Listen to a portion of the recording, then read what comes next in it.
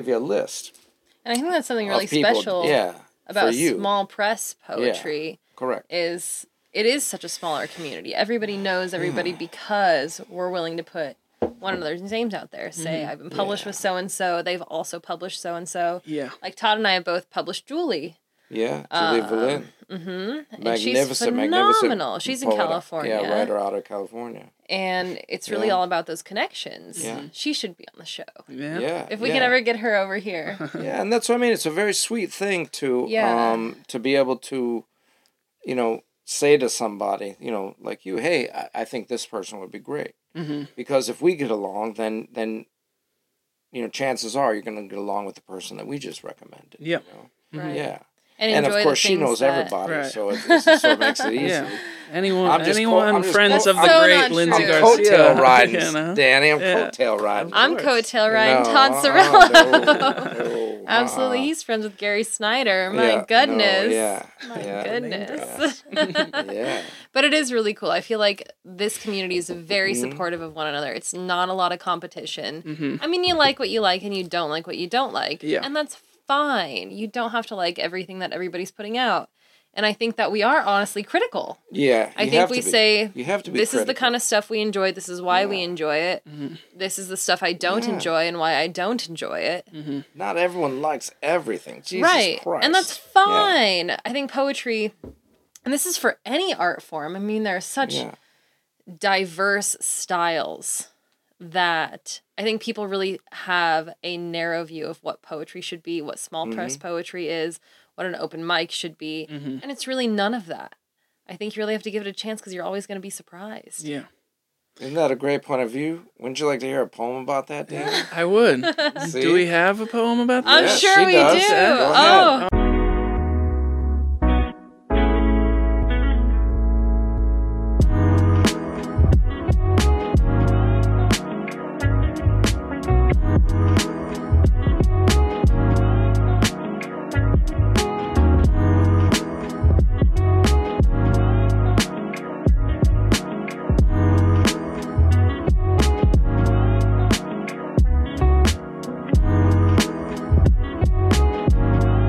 Well, welcome to Prospero's Pit. Here I am joined with Linzi Garcia and Todd Cirillo.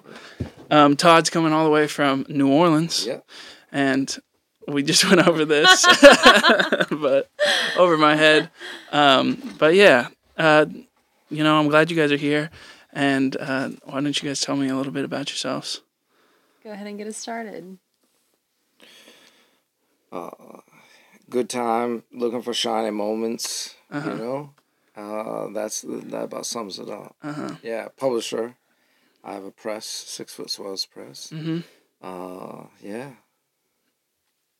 In this awful game called poetry, yeah. Right. I was going to say, said like a poet. You really? Oh, God. Now you just made me sick. I'm going to puke. But, yeah, and both of you guys are poets. Yeah. My understanding. Yeah, that's how we got to know each other. Uh-huh. Yeah. We both write poetry. Todd's been at it a lot longer than I have, but very inspirational in a lot of ways. We both work for small presses. He started a small press, and I am the poetry editor and publicist for Meadowlark Press. Mm-hmm. So we talk a lot about our publishing methods, how we select things, and then how we write outside of that. Mm-hmm. That's really cool. It's been great to brainstorm on that. Yeah. Well, I'm curious, what's going on in the independent publishing world right now? Ooh. A lot of different things. You've got a huge variety of what's going on. We have everything from Poetry Foundation, which I don't ever think of as a small press, but they are. They do Poetry Magazine, which I think is one of the most well-known literary journals. And then we do things where we don't do literary journals, but we publish authors' full collections. And really, it's up to each press, and it's really neat to have that kind of authority. What's a really strong word, but we say these are the kind of things we like. This is what we think the world needs. This is what we're going to publish. Mm-hmm. Yeah. But I also think it's tough because anybody can publish now. Yeah. Right. So, it's just flooded with anything that somebody feels they want to type out. and hit send or hit post. So how do you filter out the anybody from the ones that you think are deserving of their voices being shared? I'm glad you asked. This is what we've been talking about all evening. Yeah, it's a great question. Go ahead. We like to publish things, and I'm speaking for myself here. You can add on to this. Things that say something in a new way. Ideas that might be relatable, but said in a new way. You know, when you're reading and you go, wow, I've never thought of it like that before. That's what I want more of. That's what I think needs to be shared. Something that you can feel in your heart, but is said in an entirely new way. Yeah. And I think, like with my press, 6 Foot Swells Press, it's more of that people are putting out a clear story, a clear product that you can that you can tell that they've crafted, that they've revised, but also that. So our simple philosophy is, if the poet has to describe or explain their poetry, then the poet's failed. Simple as that. And it has to be fun in a way. Right. Yeah. Right. Yeah. Yeah, I was having a conversation where that was said, but about cinema, about movies, where if the director has to explain what you just watched, then probably they didn't do a good enough job. Yeah. So I guess what I'm really curious about is, how do you guys balance that, like, selectivity with also being in competition with, like, juggernauts like Amazon, people that kind of run the board, Right? but also be creative and selective with what you're putting out there. Well, one, Amazon don't give a fuck what you put out. Right. As long as you put it out on their platform. So the selectivity, again, like Linzi said, it comes down to the individual. So if we have this press, what do we want to put on, who do we want on the masthead? Like we talked about your hunter tattoo earlier. Well, there's only 2 people on that Rolling Stone masthead who got the kudos after they've died. Ralph Gleason and Hunter S. Thompson. Same thing. If you have this press, then who do you want to represent it? Some people can put anybody, no matter. They just want to put out the books. Whereas in my case, it is, who would I want to sit and have a drink with? Who can I really be proud of to put out there? Not saying that it is anything more special than anybody else's, but it's special to me. And when something comes out, whether it's my own stuff or whether it's somebody else's that I put under 6 Foot Swells, I want it to be the absolute best, and I want people to take notice because it is different. In a way, I want the writing to be different. Again, if you have to explain it, then you've lost. If it is anything other than genuine or clever or non-humorous, then you've lost. Something like that. Yeah. I would say that I find myself, like, when I'm talking to young artists and I'm talking to people my age about their work, a lot of it is, I feel like they're trying to build a vision or an image that they want someone else to understand before they even come close to understanding who they are and understanding, like, the story that they are trying to tell. And so I was talking about this podcast specifically about the guests that I bring on, the people I bring on, and it's always just people that I have a connection with. This happened because I met Linzi, who happened to come into the bookstore, and we happened to strike up a conversation, and here we are. Like, that's, I think, what separates, that voice that you guys are looking for, which is unique, different. It separates it into, I haven't heard it said this way. It's because you probably haven't met this person, and this person's taking the time to sculpt their voice. So I guess let's go straight into like I'll start with you. We'll go into your story. Like, why did you want to get into independent publishing? What brought you to your publishing company? Oh, we just wanted to have fun. Yeah. There was a magnificent, yeah. There was a magnificent poet out of California. Her name was Anne Meadowlark. And she was a beautiful, beautiful friend of mine.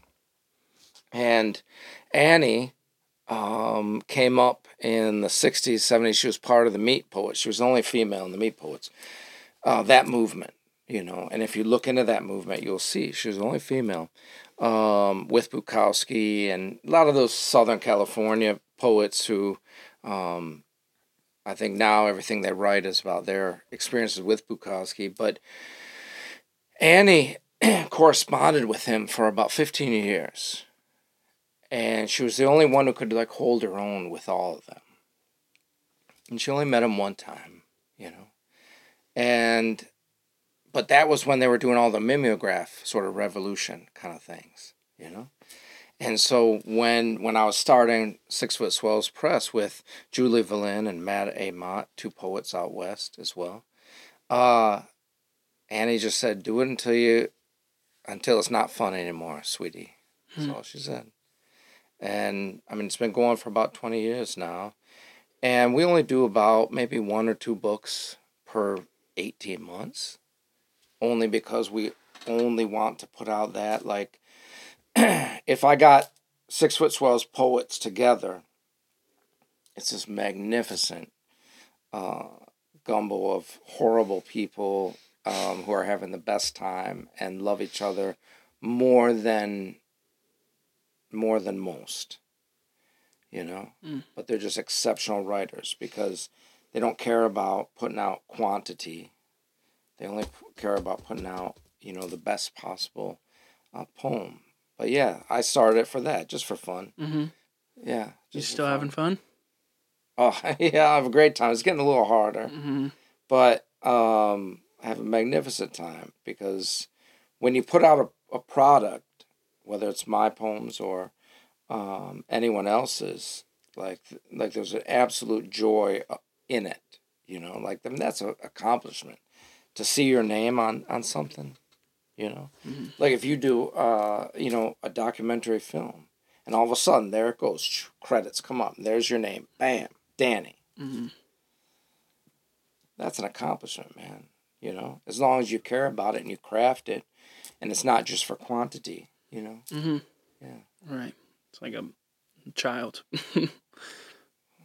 I don't know. That's a good... I wonder about that. I think it's more like just the, I don't know, like the perfectly cold beer or something, or the perfect dessert that you get. Mm-hmm. Yeah. And you, Linzi? What made you get into poetry? I was really drawn to things that I enjoyed reading in a way that you feel good about seeing a piece of art or seeing a film where you just want to read it again. You just want to see it again. Mm-hmm. And so I started reading and rereading. And then I thought, this is what I want to do. So then you start writing, and then you start joining creative writing clubs, starting creative writing clubs. And then I hosted a couple poetry series. Just because I needed more poetry. Nobody was doing it. I needed more. Mm-hmm. So it was very selfish. Yeah.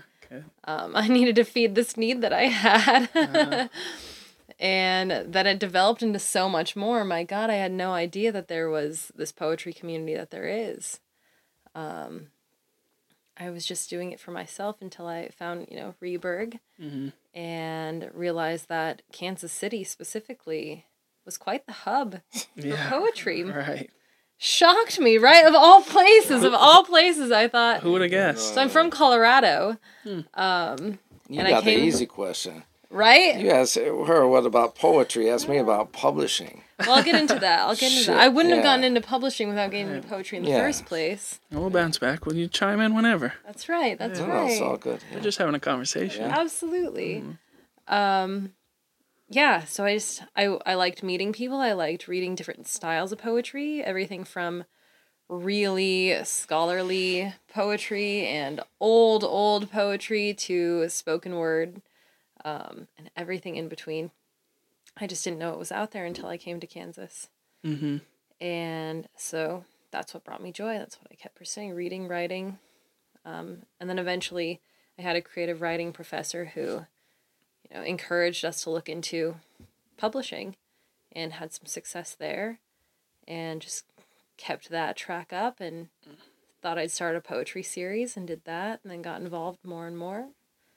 And then I thought, wow, this would be really cool to make a job. Mm-hmm. This would be the dream job. So then I went and I got my master's and worked with Kevin Rabis, and in Emporia there's Meadowlark Press. And so the geography of it all just worked out really well. Where I was, the only one studying what I was studying, poetry and small press publishing. Mm-hmm. And so then the small press that was right in our town needed some extra help, and I was there to help. So I got started just doing publicity for our authors. And that's been great. I mean, I love hosting book launches. I love advertising for them on social media or out in the community. And then that developed into this poetry imprint that we have, Meadowlark Poetry Press, which is essentially just Meadowlark Press, but all of the poetry. Mm-hmm. And that's my dream job. So really just pursuing what I wanted until I got it. That's beautiful. Thanks. Yeah. It's really a dream come true. It really is. And I just wanted to keep putting out the poetry. I wanted to have fun. More thought out than mine. No, not at all. I just wanted to have fun too. Very good, yeah. Mm-hmm. And I selfishly pursued what I enjoyed. Yeah. And then I also thought, wow, a lot of other people enjoy this. Uh-huh. Way more than I expected. Well, I'm certainly glad you pursued. Thank you. Yeah. Thank you. It's been a joy. Would you like to answer that question? Yeah. How'd you get? What question? How'd you get? Why poetry? Why did you choose to get into poetry? Well, just a broken heart at 15 years old. That's all. That'll do it. That'll do it. Yeah. Every single poem should be a love poem in some form or fashion, for good or ill. Mm-hmm. That's all. And it was just because, when there she was and there she wasn't, and you sit out on the back deck, maybe there's a dramatic storm happening or rolling in or something, you start writing a paragraph, and maybe some people read that, or you have a teacher or someone that takes an interest in that dumb paragraph. It's just broken heart, that's all. Mm-hmm. Yeah. I want to talk about the poetry scene, because we do have two. So Colorado, which I just found out. Yeah. New Orleans. Yeah. I mean, and we were talking about Damien Rucci earlier, someone who's been on the podcast, and we're seeing it feels like, I don't know if I'm tapping into it, or at least it's becoming apparent that we're seeing little blooms, little blossoms across the country, where there's these real scenes in specific cities, specific areas. Talked about Kansas City's scene. What's going on in New Orleans right now? New Orleans has a great scene for poetry, and I've either helped or I run a couple poetry series there. One I'm running right now is Twisted River Poetry Series. I've done Blood Jet Poetry Series. I helped with someone who is a founder of the New Orleans Poetry Festival, which has become one of the preeminent sort of poetry festivals in the country. But I mean, poetry scene, yeah. So there's a lot of stuff happening there, and but I myself, just me personally, I'm more into creating an event. Bam, and doing something big, and then stepping back from it. Because I think it can get very tedious. And I think, running a poetry series, I think, is difficult. And I don't know how much comes back from it. For me personally, I know a lot of people, they think of it as a sense of community and something like that. And I don't necessarily see it like that as much. And so... That's interesting. You're in it for a really successful event. Yeah, I like the events. I like a very focused sort of event. And I'm in it for the community. I have a very hard time with open mics, Okay, so wait. So elaborate on that. I mean, sometimes open mics, it's just as hard to be on stage as it is to be in the audience. Yeah. I think we get that. Yeah, right. Yeah. As anyone who's been to an open mic, I feel like you feel I understand. Yeah. So but elaborate more on that for people who haven't, because I'm probably the wrong person. Danny. I think that just sounds like you're the right person. No, absolutely. Keep going. Keep going. Please keep talking. They serve its purpose, but again, it's. Well, listen, because this is, I think, what you're touching on a little bit. This is what ended Prospero's Pit. I mean, the open mic series it got out of hand in a way that also was like I've heard it sounded more like people were reading glorified journal entries, and like, and then it would get just as rowdy with the drinking and everything like that. And so I've heard this complaint from, people in Prospero's. I've heard this complaint from people on the East Coast, where there's like this, it's an observation. There's this balance of like running an open mic, hosting an open, well, first of all, the word open mic is a trigger for some, but like hosting a poetry event, what that's like. Are we letting anyone get on the mic, or are we having a select few? But again, Dan, you brought up like you said, people drinking and stuff. So the events that I put on, the biggest one that I do in New Orleans is Poets with Drinks. Mm-hmm. And it is just 75 to 125 people blacking out. Mm-hmm. And it just so happens that when there happens to be a couple poets who get up there and help push people, sort of that. Mm-hmm. And it's a magnificent combination of really, really well-crafted poems that just happen to inspire people. Every poet that I bring in has a free bird of poetry or a stairway to heaven poetry, man. And it just happens to be like that communal event where people are yelling and they're screaming and they're hollering. And like I said, like the last one, I worked with a live band, and we bring that in. And I think that's what kind of gets lost. People understand what that event is, what they go into, and we encourage people to really get into it. Whereas I think it's harder if you do something on the regular, like that open mic.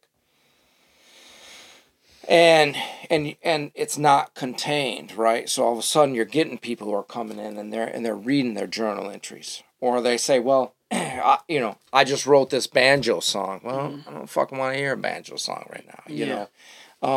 And it might not be that great of a banjo song. There's not too many good banjo songs out there. Right. And open mics, that's what makes it tough, man. Because everybody thinks they deserve to be the star. Mm-hmm. That's why you can say I got a 3-minute, or a 5-minute, open mic. Yeah. But they'll go on for 9 minutes. Right. Because they all want to hold that. That's tough, man. Mm-hmm. It's tough to manage that. I think it's interesting talking city person to city person. My open mics have been in smaller towns. And I don't run into the same issue. Yeah. Okay. Yeah. I mean, you get the same regulars, and of course you do get the superstars who want to keep going on, but you really have to be rigid, which is unfortunate. You gotta cut the mic. Yeah. Ring your little bell or whatever it may be, where it says your time is up. Try to find a good stopping point. Yeah. So I definitely see that, but also I think that when you're doing something regular, you get your regulars who participate in the open mic, and you have your trusted regulars, and then you've got the wild card every once in a while. Yeah. Which everybody enjoys. Like, there was this cowboy that was first time at the open mic, had no idea what to expect. He thought he wanted to do music, and I thought, okay, this is gonna be some country songs. It'll be fine. It'll be fine. He was a professional opera singer. Wow. Yeah. Shocked everyone. Everybody loved it. Couldn't get enough. Said, keep going. And so that was a really pleasant surprise. There's the opera singer on Royal Street that sings across from Rouse's with the dress on, and he sings opera. All right. Yeah. All right. Yeah. See, you just never know what to expect. And I think that's part of the fun of an open mic. Yeah. Is it's always something unexpected. You get your regulars, but you always get something unexpected. And I like to balance an open mic with featured poets, featured musicians, Right. a nice intermission, a quality venue. You know, give people the space to get the space that they want. Intermission. How long is your intermissions? I don't know, 15 minutes? Oh, yeah. That's barely Roll a right peak through them, break. 20 minutes? However long you need, really. I mean... I don't do any. I just you don't do any intermission? You just roll right through? No. Well, Maybe you have some intermission poets who I'll tell you what, we usually do an intermission I had, session. right. Have you ever heard of the poet Linzi Garcia? That name sounds so familiar. I had her as a feature reader in New Orleans at my poetry series in June. That's right, you did the Linzi Garcia, the superstar. And then all open mic. Yeah. That was interesting. So we had I've never 3 been to a show features, like that. and then rolled right into the open mic. Yeah. There we go. That went really well. Yeah, we get in, we So get people out. who want to see the features... She killed. I bet she did. Thanks. I bet. Yeah, it was awesome. People who want to see the features I was so proud. can see the features, and then they can get out by the open mic if they don't want to do that, or they can stay all the way through. Again, a lot of open mics are just somebody who is sitting there and they're going, they're writing all their poems. They're not even paying attention to what's going up there. They just want their time. Yeah. You go up their time. As soon as they're done, then they cut out. Which sometimes, again, you have to because it's tough. Yeah. Well, I mean, so we've all hosted poetry events here, and I think it's so interesting. It's like captains of a ship. Everyone operates differently. So true. And everyone has their different tactics and how they do these things. It's all strategy. Right. And my experience was like I had zero experience. I mean, there's no classic. There's no classic training poetry reading before you hosted one. Yes and no. Like I'd been to shows that featured a little bit of both, music. Yeah. Sure. Well, so like that was everything that I've heard about Prospero. So Prospero's Pit has just been like a big inspiration, obviously, because I hear these stories. I'm like, what the hell? I've never seen or experienced anything like this, but what I've heard from other people, it sounds like a phenomenon that happened at this very like sort of section of Kansas City history. And so to me, it was always like, well, why did it stop? Like, why did it stop? And then that's where you start hearing what happens, like the shit shows that like start to come across. Sure. Especially as these these events become more and more popular. Yeah. And it like word spreads. And so I've come from the schooling, the Thomas Wayne schooling of no musicians, of the no musicians. Yeah. Well, that's also that's also W.E. Leatham. But so there was that like combat of like, do we allow a musician to stroll in here with their guitar and kidnap everything because they have a sing-songy voice and it sounds pretty, or is this like solely poetry? So I guess what I'm saying is like I came from a step back approach, like my first time where I just like let it unfold and like just like observed and didn't like really step in. And then I've seen other people who are very hands-on or practically like their poetry is like getting to the microphone, being like, get off get out of here. Next up, who's next? Right. But yeah, I do think it's like interesting to see people, how they operate and how they like control these events, employ their regulars. Like it feels like a general, like a war general. Like we need so-and-so up there so we can like calm the crowd. We all do it differently. And I think it takes a really impressive host too to keep everybody's attention. I mean, Todd's been a great host insofar as I really like the way you introduce people. He makes it very personal, says, this is how I know the person. This is what I really like about the poet. And that makes you feel really important as a poet. And I think it really gives good insight to the audience. Because a lot of people say, now it's so-and-so, and that's all you get. Right. Yeah. Why do you want to be there? Like, why should I care about this person? And so I think it takes an entertaining host to really captivate the audience on top of the poetry. Whereas I like to ask people, send me a fun bio, short fun bio, a short poem, and a good pick, fun pick. Majority of people have a hard time with those criteria. See, I like that. I hope that I get to see you in your element at some point. I'll send you an invite to the next Poets with Drinks. Yeah, it's off the chain. That'd be cool. I'd be down. It's off I'd the be chain. down. Yeah, that'd be super fun. You can film it all. I'm because I'm excited to see. I don't know if you've been around or witnessed like the differences in geographical poets. Yeah, but it's interesting. I've had with Reberg and Will and Tom and all them here, and then the comparison with Damien out there, and now you. It's interesting to kind of get a flavor of each. Have you noticed any like differences in between where? Between like your southern roots and regions? Yeah, regions. Oh yeah, most definitely. Yeah, most definitely. Yeah. Is there?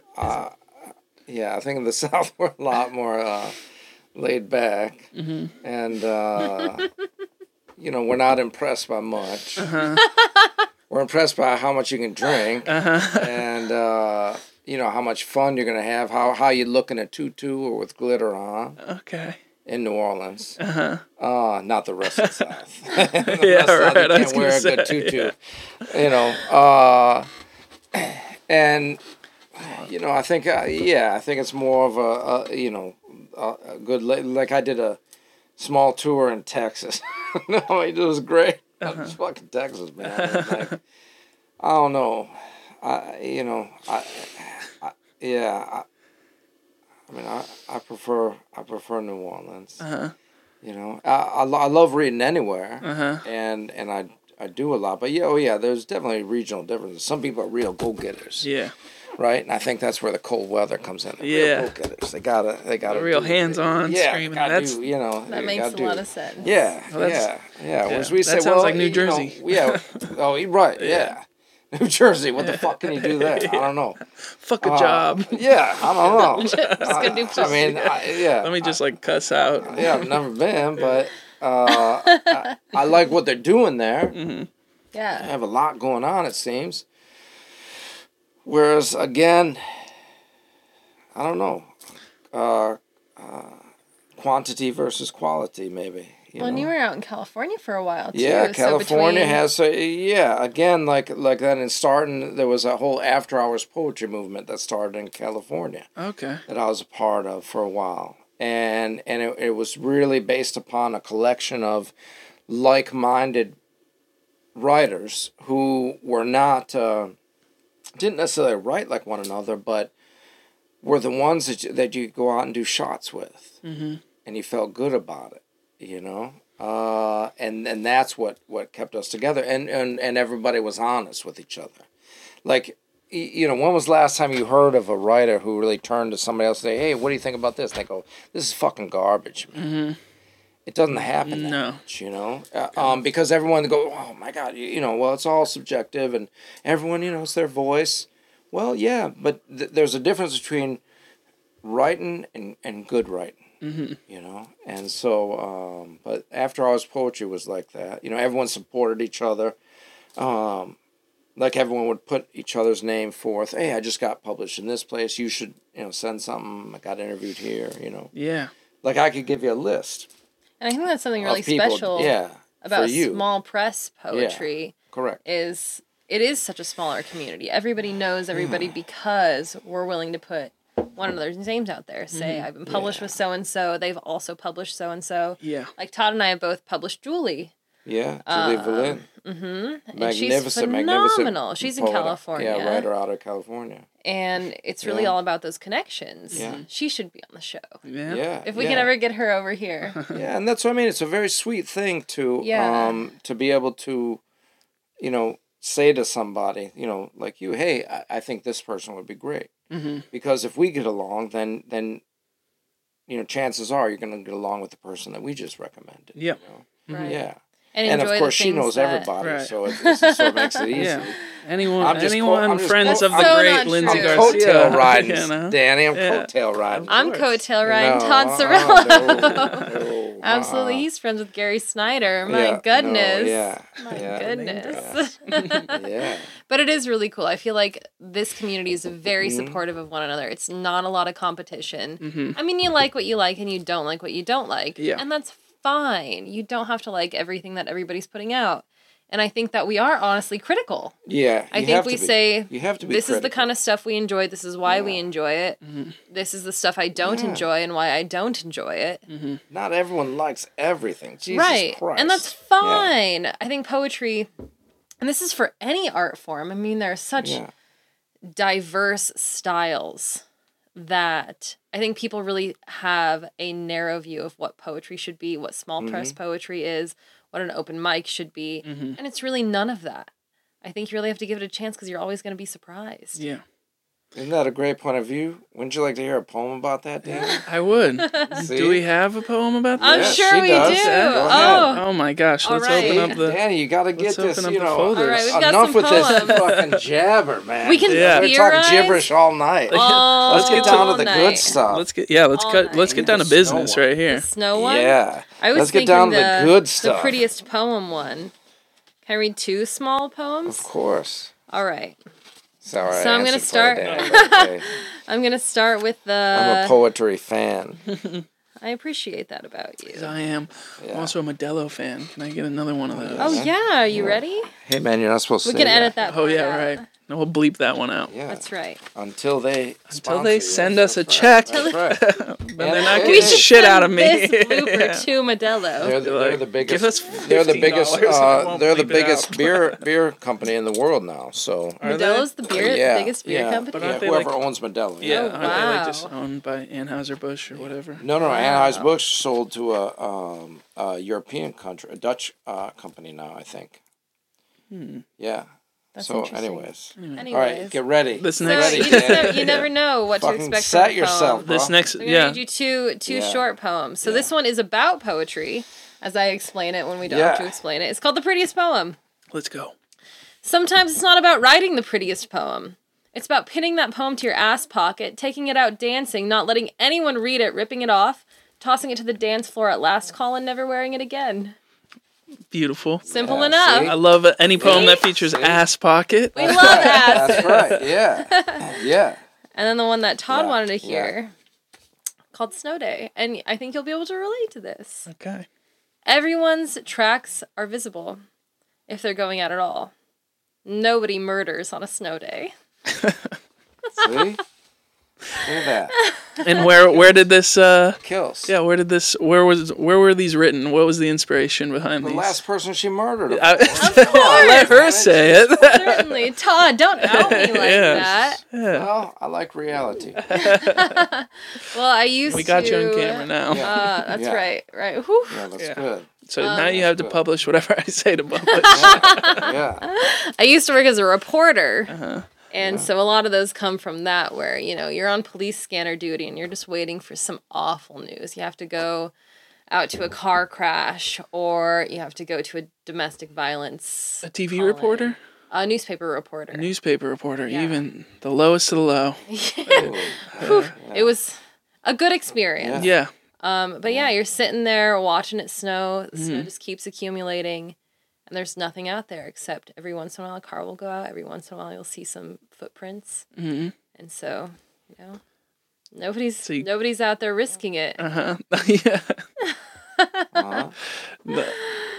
Nobody you could be the murders first. on a snow day. Yeah. Right. Well, I mean, I'm not saying nobody. Don't quote me on that. Yeah. Well, I didn't know you had a journalism background. Yeah. Yeah, it was a good time. I have a lot of poems in this new manuscript, hopefully book coming out next year, about being a reporter. Do you have any of those? I have a lot of those. Well, let's get into it. All right. Okay. This is the new manuscript. One. Yeah, this is the new manuscript. Yeah. Okay, beautiful. I ended my time as a reporter during the pandemic, right at the very end of 2020. Just got burnt out. Had been doing it for a couple of years.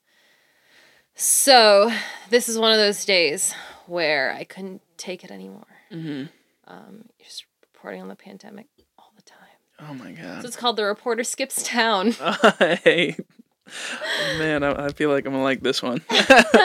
I probably have a meeting right now, but instead I'm resting on a lake dock, drinking coffee at pace with the sunrise, swishing my feet through the water, ran away. No news here. Wow. Man, I can see it. Yeah? I wish I was there right now, to be honest with you. It'd be really nice, wouldn't it? I like that. It's the most peaceful one. The other ones are very intense. Accidents and... Are your poems usually so short? Yes. Is that by choice? Yes. A bit. We were just talking about this earlier. I can't seem to write a long poem anymore. I used to write longer poems, but I've always been a short poem person. And Todd is also a short poem person, though you have some longer ones. And I used to write very metaphysical poetry. I was studying philosophy, so, you know. Oh, yeah.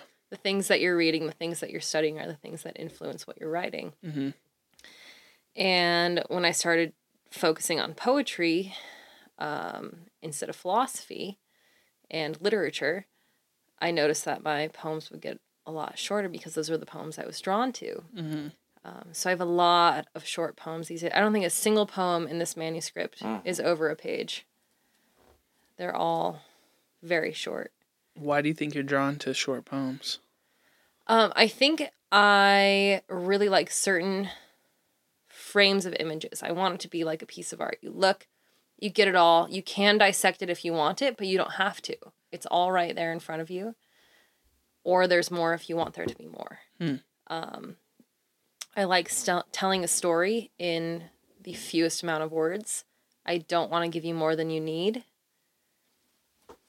And I can't help it, I guess. I try. So you try to write longer poems? So does that mean you're like unhappy with the short poems? Not necessarily. Sometimes I just think that the descriptions need to be more extensive. I just need it to be a clearer image. And sometimes that helps. Sometimes I do build onto them. But for the most part, I think I think about it. I come up with it. I jot it down. I play with it a little bit. But if that clear image comes to mind immediately and I'm able to get it down, then that's what it is. So your creative process is very picturesque. Like you see images when you're writing? A lot of times. Or have a feeling. It doesn't have to be visual, but... Cool. Yeah. Can you read another one? Sure. Thanks for asking. Yeah. All right. Let's see. Oh, I already read that one. Oh, this will be a good opportunity. So I have a couple books. Yeah. The first one was published in 2018 by the Jason Reberg with Swells Press and Will. Oh my God. Why have I never seen it? Please show it off to the cameras. Here you go, camera. Here you go. Camera A, camera B. Camera A, camera B. And these are some longer poems. These are the philosophical poems. And how old were you when you were writing these? How Anywhere. long ago this was? If you don't want to say your age, I don't. So I'm 27 now. I published this in 2018 when I was 22. Okay. I wrote the poems from about 18 to 22. So they're a little embarrassing now, to be completely honest. No, that's exciting. But they are what they are. It's the first book. It opened a door to a lot of things. And now I'm here. So I'll take the last 5 years of growing and learning about poetry because of this book. Let's read these embarrassing poems. All right, this one's a little less embarrassing. Last time Will interviewed Corrine Corley and I at the Johnson County Public Library a few months ago, somebody asked, or he asked, when do you feel the most bold when writing? When do you feel like, you're really saying something?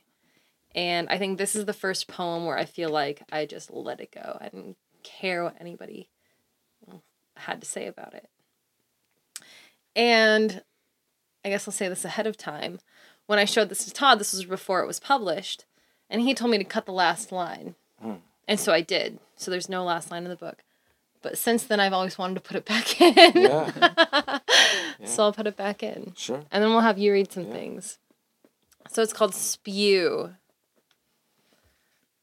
I want to say what's on my mind. But know that what's on my mind is grungy and raw and kind of smells like a flower shop with a hint of urine. I want to know I have the power to hurt people. And hurt everyone a little bit for a little second, like a pine needle in the ass or a too hard high five. I want to not live in a limbo of professionalism and agony artistics. I want to create and create and create and fuck and create and drink too much coffee and get sweaty and cold. I want to gnaw at the hand of inspiration and spew the chunks that fell off in my mouth. I want to read poetry in the women's restroom and climb as many buildings as I can. I want to pretend to jump off and make everyone suck the air in real quick and intense. I want to make out with a book and get pregnant by swallowing its ideas. I want to birth its baby book and burn it. I want to spread its ashes on my softest parts and let tomorrow swallow me. And I want to not want so goddamn much. Fuck yeah. I want tomorrow to swallow me. It's easy. It just happens. It's going to happen whether or not you want it to. God, that was great. That Thanks. I'm fired up. Sweet. Yeah. Sweet. That was awesome. Sweet. You want a poem that fires you up? A poem that fires me up? Yeah. That sounds like a challenge. Yeah, that's good. Yeah. That's a good thing. All right. Oh, man. I love the binder. Oh, thank you. Hell yeah. Yeah, thank you. Everybody needs a binder covered in stickers and full of poems. Since we're talking about poetry. And I love the dividers. Yeah. He's very organized. Yeah, since we're talking about poetry. So organized poet. We'll do this. This is my idea of what poetry is. Okay. Right? Useful poetry. I read the poet's new book and saw this line. Waiting for something, hoping for anything. It is that type of brilliant phrase that will stick with people when they read it. On buses and trains, if people still use buses and trains. But I'm confident that this book will be read in airports by people coming or going to see other people or those who are just getting away from everyone. It will have significance during breakups and given as gifts to impress. It will be quoted at weddings and funerals. Lines will be stolen by those who call themselves poets. It will be opened over and over again and again. And it'll be opened only once and placed on a shelf with other books with crisp spines and unstained pages. Don't take that personally. Pages will also get covered in gin and tonics, baby food, spaghetti sauce, birthday cake, dark chocolate, red wine, and white Russians. Other times, this book will solve problems, such as an unbalanced pool table or a crooked washing machine. Don't take that part personally either.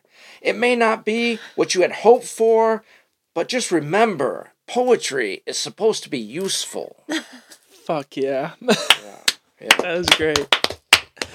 Useful. I love that poem. Yeah. That's good. Useful poetry. I feel like poets are one of the few writers that are actually being fucking honest with themselves. And the fact that, like, most writers, it's so hard to come across, like, a writer who feels like they're writing not to an audience, but to just themselves. Yeah. And it's got to start there. I think poets are, like, one of those authors that actually feels like they're writing for themselves. They're going really deep. I mean, and they're self-aware and they're aware that there's an audience, but that plays into the fact that they are I don't know. They're digging deeper than most. It feels like most authors. That's interesting. But I got that from that poem. Really? Yeah. Oh, yeah. All right. I'll take that. Next. I'm ready. You want to hear a poem I wrote for my best friend? Yeah. See, and talk about please. writing for someone else. My best friend for Tobe. I felt the vibration, looked down, and saw he was calling me on the phone, no less. No text, no email, no quick Facebook comment. A real person-to-person connection.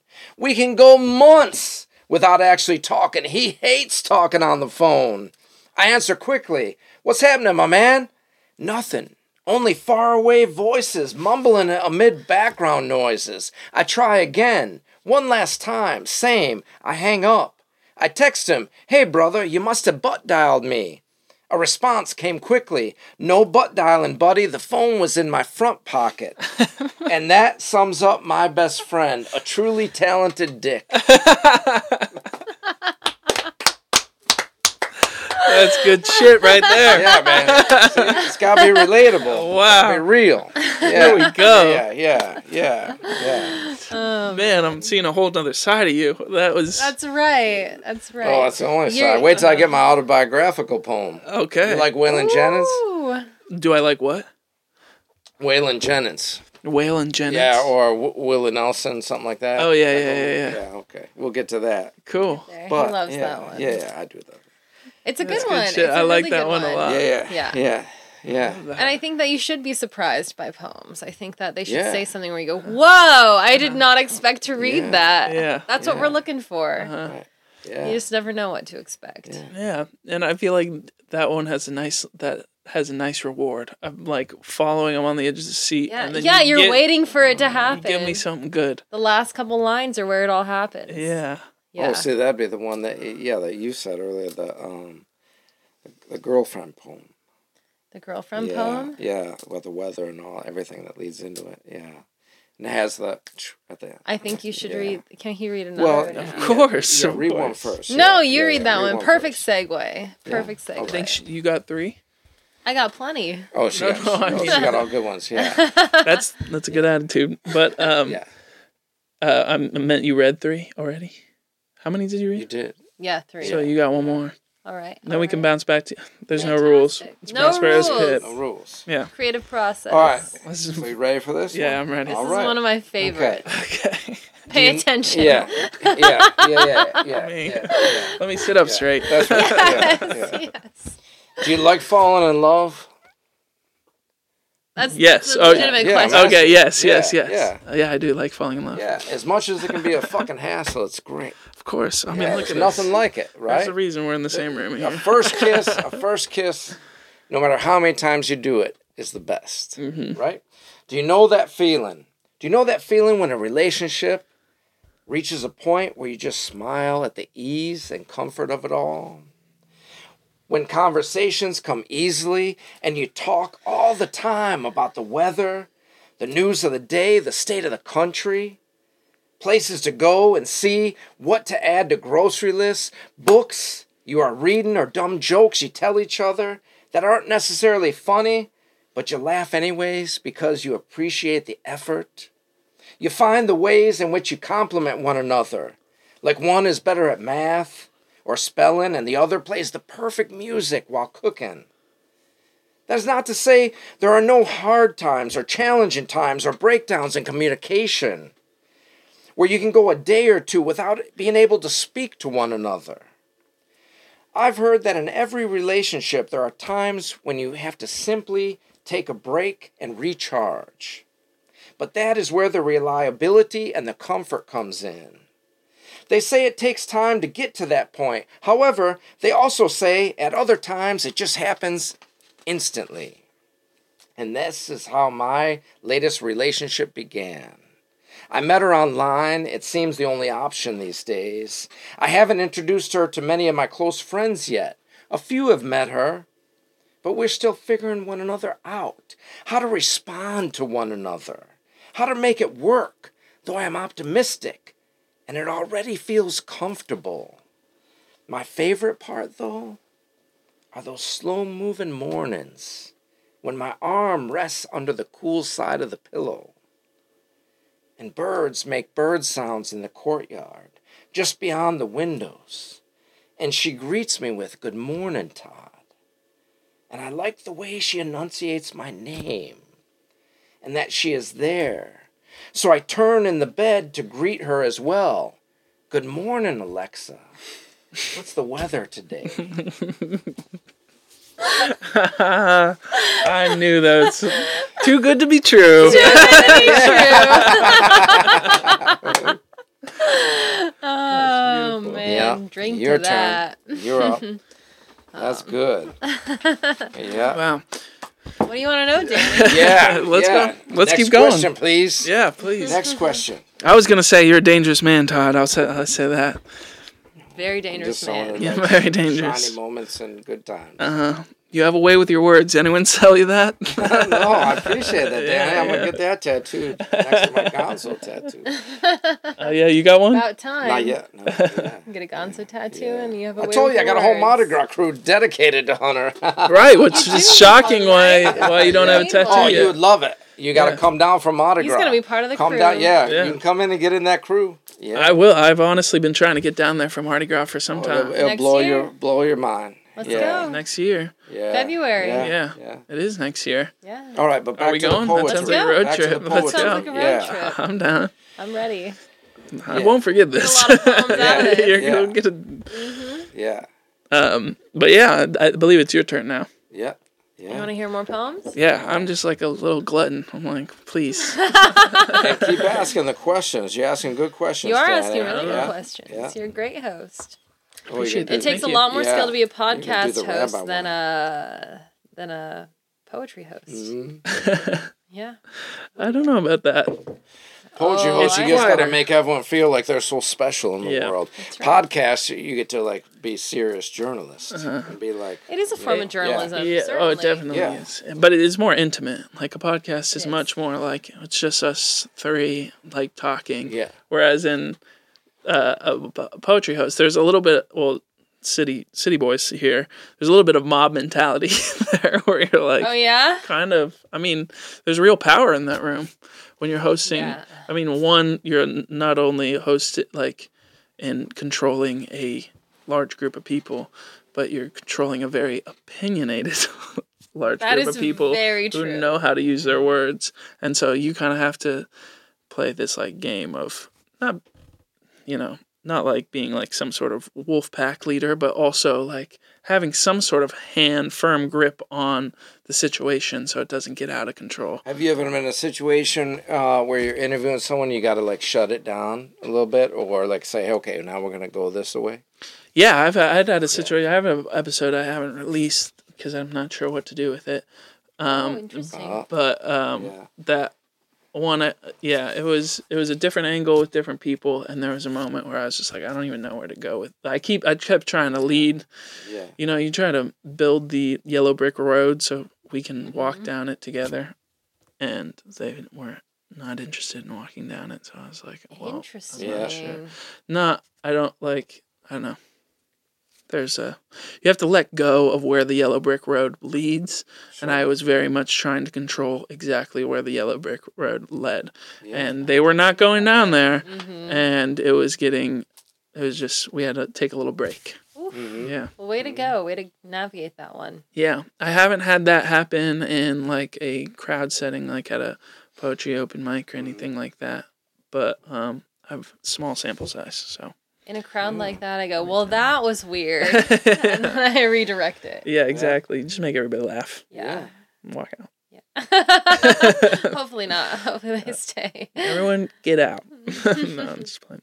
But you're up. All right. So another Spartan book. Camera.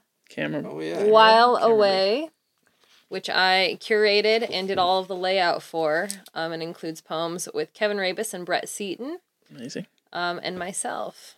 So, this is one of my favorite poems called Drinks with the Rabbi. Yeah, it's a good one. Thanks. I like that a lot. Yeah. Classic setup.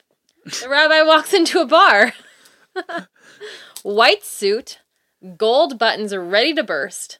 Matching cap, matching tie, purple slippers. Adorned with a boutonniere of baby's breath and fern. a bouquet to match. He's looking for the girl with green eyes. The rabbi walks into a bar for me. Me, an old 25.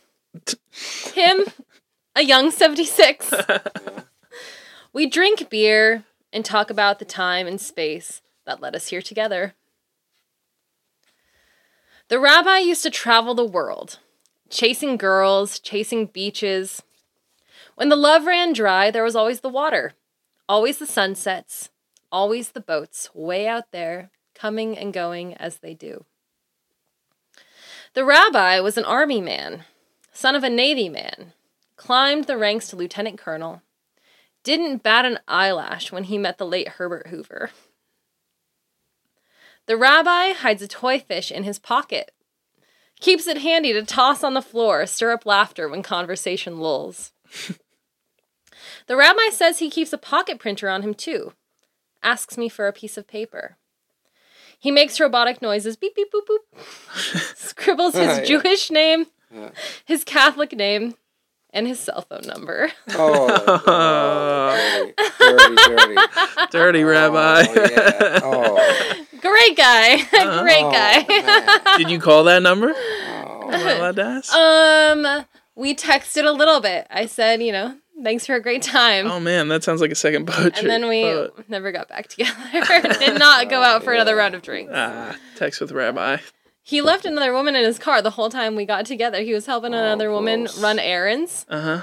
And, I was asking him what else he was up to that day. And he's like, helping my friend run errands. It's like, well, where is your friend? He's like, she's in the car. And I was like, bring her in. Wow. No, she doesn't really like bars. We'll go grocery shopping afterward. God's in the car. There's religion for you. Yeah. Good time. Memorable time. Uh-huh. That's good. I like that. I feel like I've met him. Guy. No, you got his number too? Yeah, I feel like we know the same guy? Oh man. I hope so. I hope he comes in sometime. Yeah. If a fish hits the deck, then that's right. You'll know. Yeah. You'll certainly know. That's not a bad ploy, honestly. Right? Yeah. I mean, you don't know what to talk about, and then you just You're like, throw quiet. a toy on the ground. Yeah. Whoops, my fish you never jumped know out. what's gonna happen. Mm-hmm. Right? Mm-hmm. Yep. Yeah. Thank you. Appreciate the prep. Yeah. On to the next, I think. You want another poem? Yeah, why not? All right. Lukenbach, Texas. I have reached the point of becoming a goddamn country music cliche.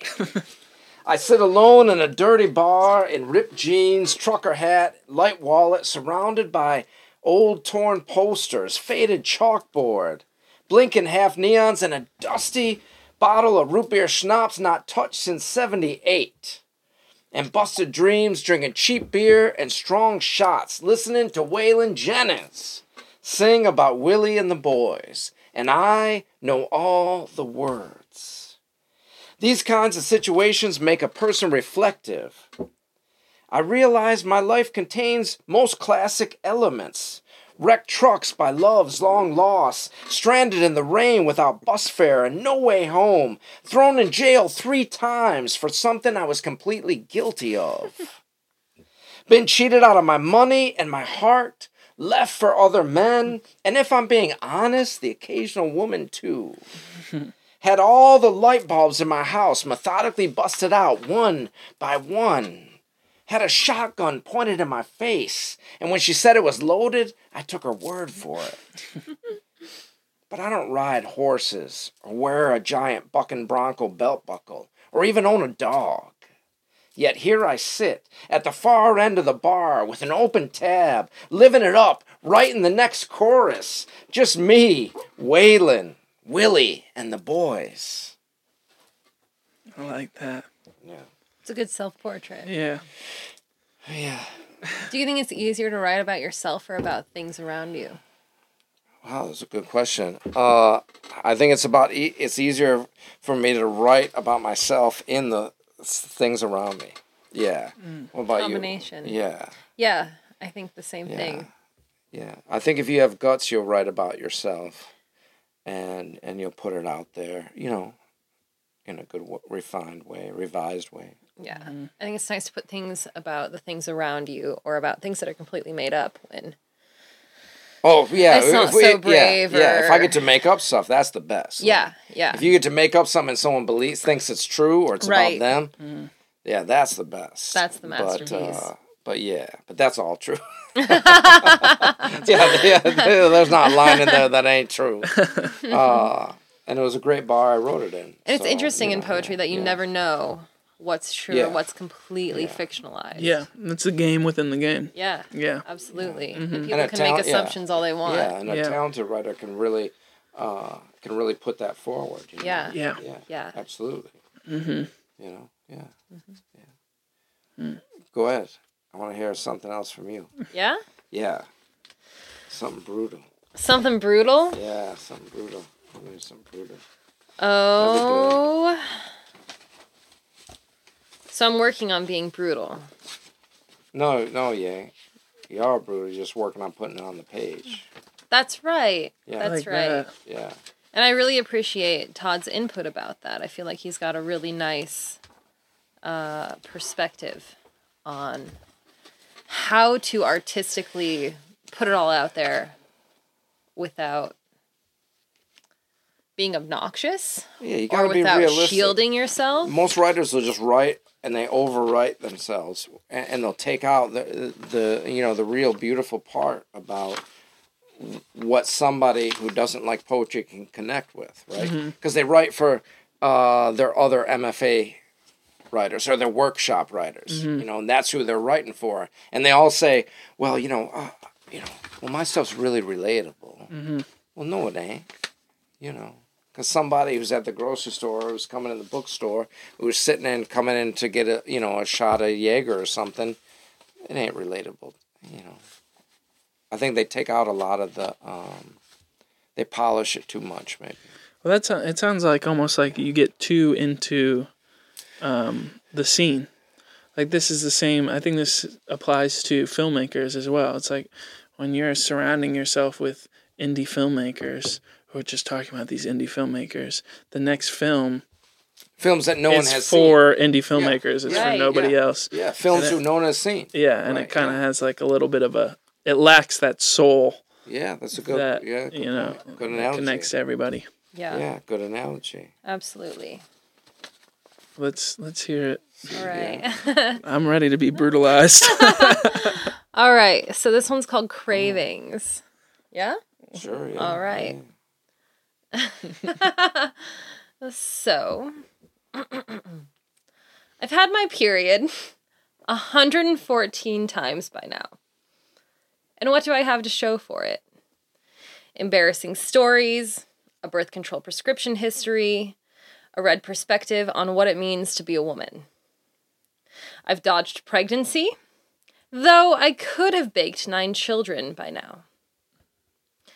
Now, I crave to make life with my life. Now, I want to name the next generation after the last and teach them everything I know about family and love. Instead, I lay next to my husband-to-be, who's burnt out by his 4 little mistakes, and I bleed all my disappointment. Yeah, fucker. Yeah, right. See, that takes guts, man. Yeah, that's good. Takes guts. Yeah, it takes guts. Thanks. Yeah. Is that going to be in the next one? The next book? Yeah. I like that. Yeah. Maybe not word for word. Might change a couple. Things, but with every new book, we must break a lot of spirits and a lot of souls, a lot of hearts. Yeah. If you're writing well. And also, encourage hearts and souls and whatnot. Absolutely. Too, it should be both.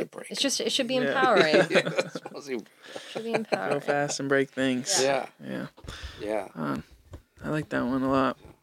Thanks. Yeah. I think you should continue down this path of brutality. Yeah? Yeah. All right.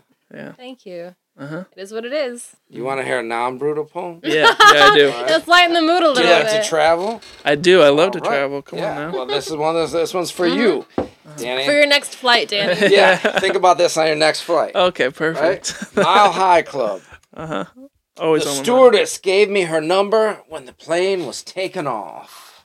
I smiled and thought, if this plane goes down, our first date would be quick, but definitely a sure thing.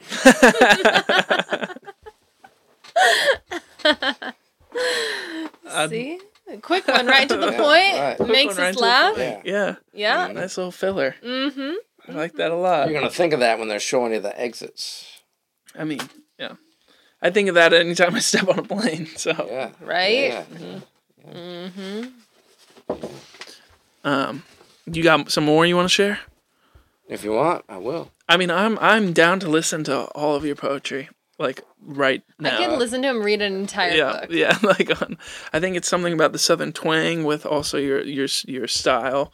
It just like lulls me into a little bit of a puddle. Puddle.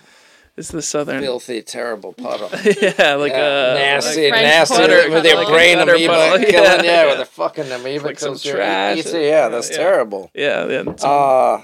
High school reunion. Do it. All right. Let's get it. High school reunion at the beach bar, as far south as the road can go. A song from my high school years comes on the jukebox, The Heart of the Matter by Don Henley. It played on MTV at slow dances under bedroom black lights, on poster-plastered walls, in the front seat of cars, behind buildings, at low-lit dead ends.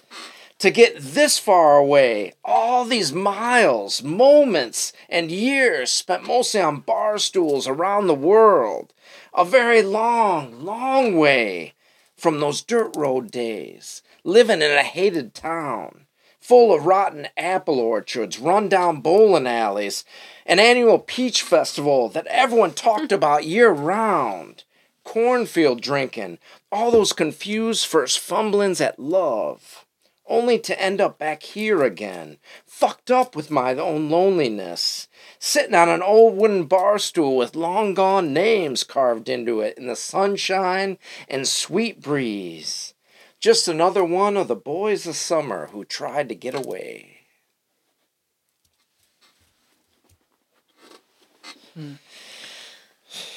High school. Next. High school. High school. Next. Yeah, next. All right. Yeah. No, I gotta savor that one for a second. What's your next question? Well, I guess my next question, and I think this is going to be wrapping up the podcast because we're up past an hour now. But Whoa, that went quickly. Oh, right. this is what I'm saying. It's like the podcast will end, but I will listen to more poems. Let's end it on this question: why the fuck would anyone care about poetry?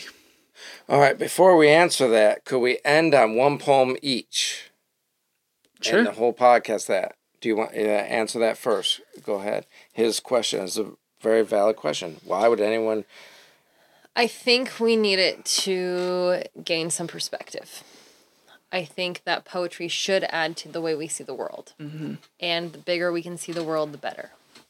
So I think we should give a shit about poetry because it does that for us. Or anything. It doesn't have to be poetry. But any form of literature or other form of art that enhances our perspective is meaningful. Well, yeah, why should someone give a fuck about poetry? Mm-hmm. I don't think they should. I mean, I don't think that I don't think poetry... I think poetry has been so diluted now, again, for... that there's so much of it, and anybody can do it. And it's gotten to the point where people, when they put something out, that's it. That's sacred. It should never be touched. Should never be commented upon other than this is wonderful, this is great. You're doing it for likes, you're doing it for clicks. When the reality is, if you think back of when poetry was at the top of the mountain, which it no longer is, I mean, it used to be, that's the way that they communicated. That was the highest art form possible. And it is not now. Poetry's not going to change anything. It's not going to change the fucking world. It's not going to change, anybody. It may change an individual where they read something, they go, I can relate to this. But poetry ain't going to change anything.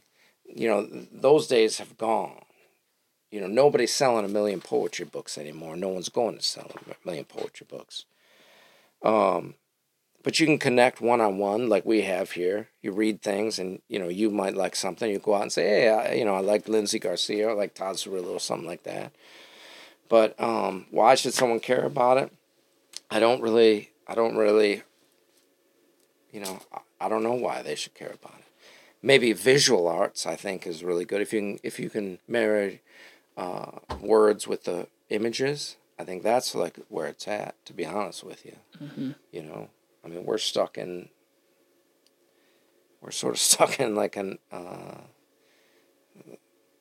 I don't know, this is weird, like horrible limbo, like we're, what's that, the Greeks used to travel across where you'd pay the ferry to get across. Underworld. And all of a sudden I think we're just in the middle of the river Styx. And we're just floating right now because everybody says, well, I wrote this down, and everyone goes, oh, it's great, I'm going to give you a like and all that, but it's not they're not talking about the craft, they're talking about just putting it out.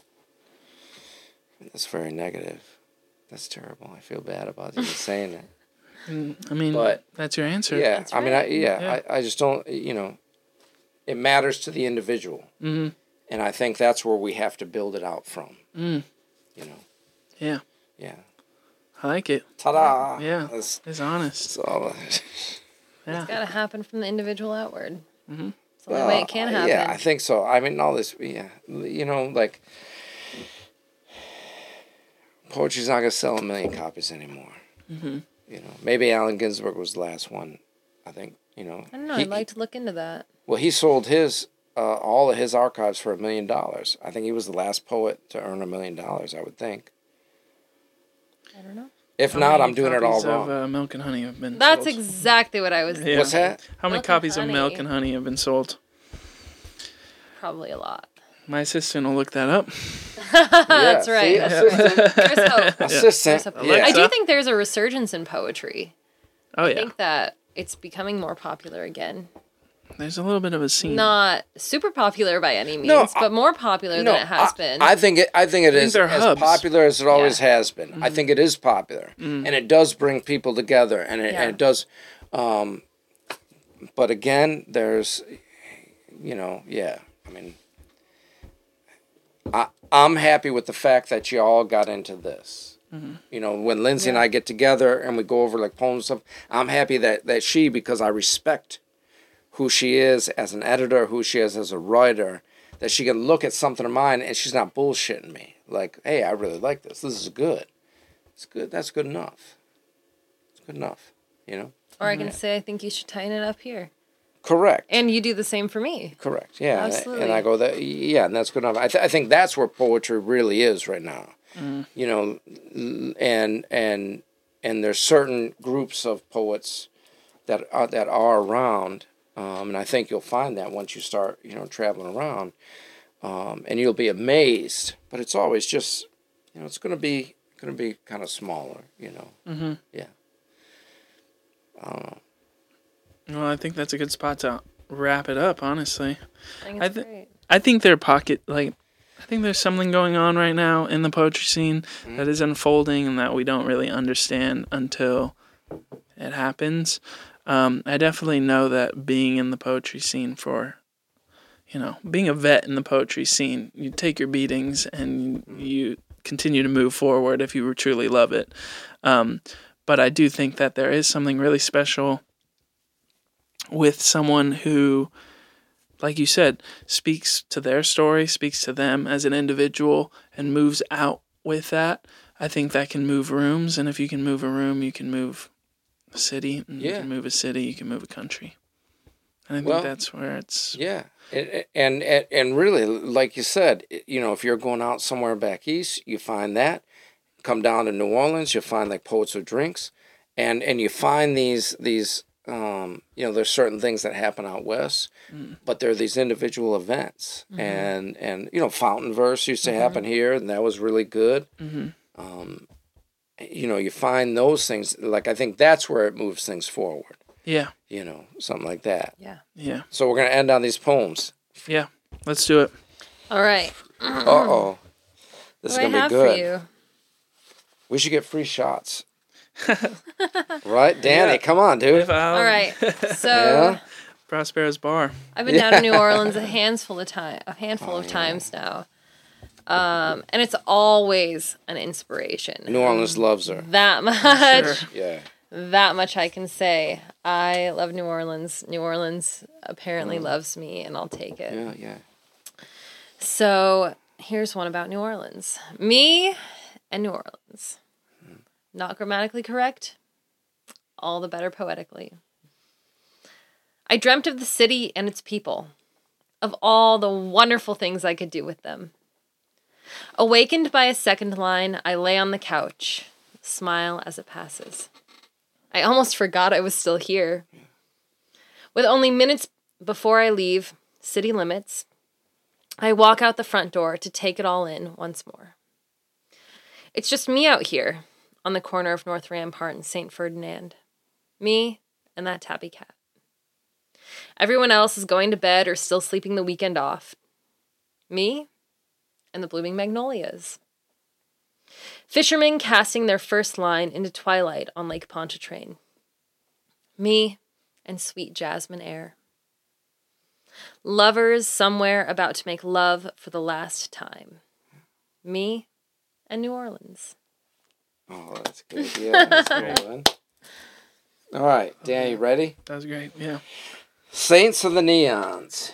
It matters not what bar, any town, anywhere. It is where us serious drinkers talk shit and gossip, backslap, and bullshit, yet hold one another tight when the time is necessary. And if 2 weekends pass, we wonder where you've been. We've broken up in front of the beer taps and busted our faces at happy hour defending someone's honor. We've seen kids grow up and marriages grow old. Lives born and lights go out. We've heard every jukebox tune 1,000 times, sometimes in one sitting. We've overtipped to be overserved, have woken up with the hair of the dog and passed out when the sun shows its face. We've done shots and been shot down. Down pints and puked in the garbage cans. Embarrassed and absolved ourselves over Jaeger bombs and Bloody Marys. Here we are equal, equally lost, equally broke, equally off. And we look almost innocent under the neons. We spend hungover holidays on barstool thrones, where liquor bottles stand like gods under Christmas lights, providing us gifts we didn't know we needed. Even though Sunday mornings can be brutal, without a hint of redemption, we crawl back to the neons, full of confessions and contrition, where we never have to order. The bartender simply has it waiting, with a beer back of forgiveness, and that feels better than church to saints like us. Wow. Thank you guys for being on. I really appreciate you guys being here. Thanks for having us, Danny. Yeah, what a treat. Of course. Keep Thank you doing what guys. you're doing. Awesome. Appreciate you Great guys. job. I'm going to cut it there. All right, bro.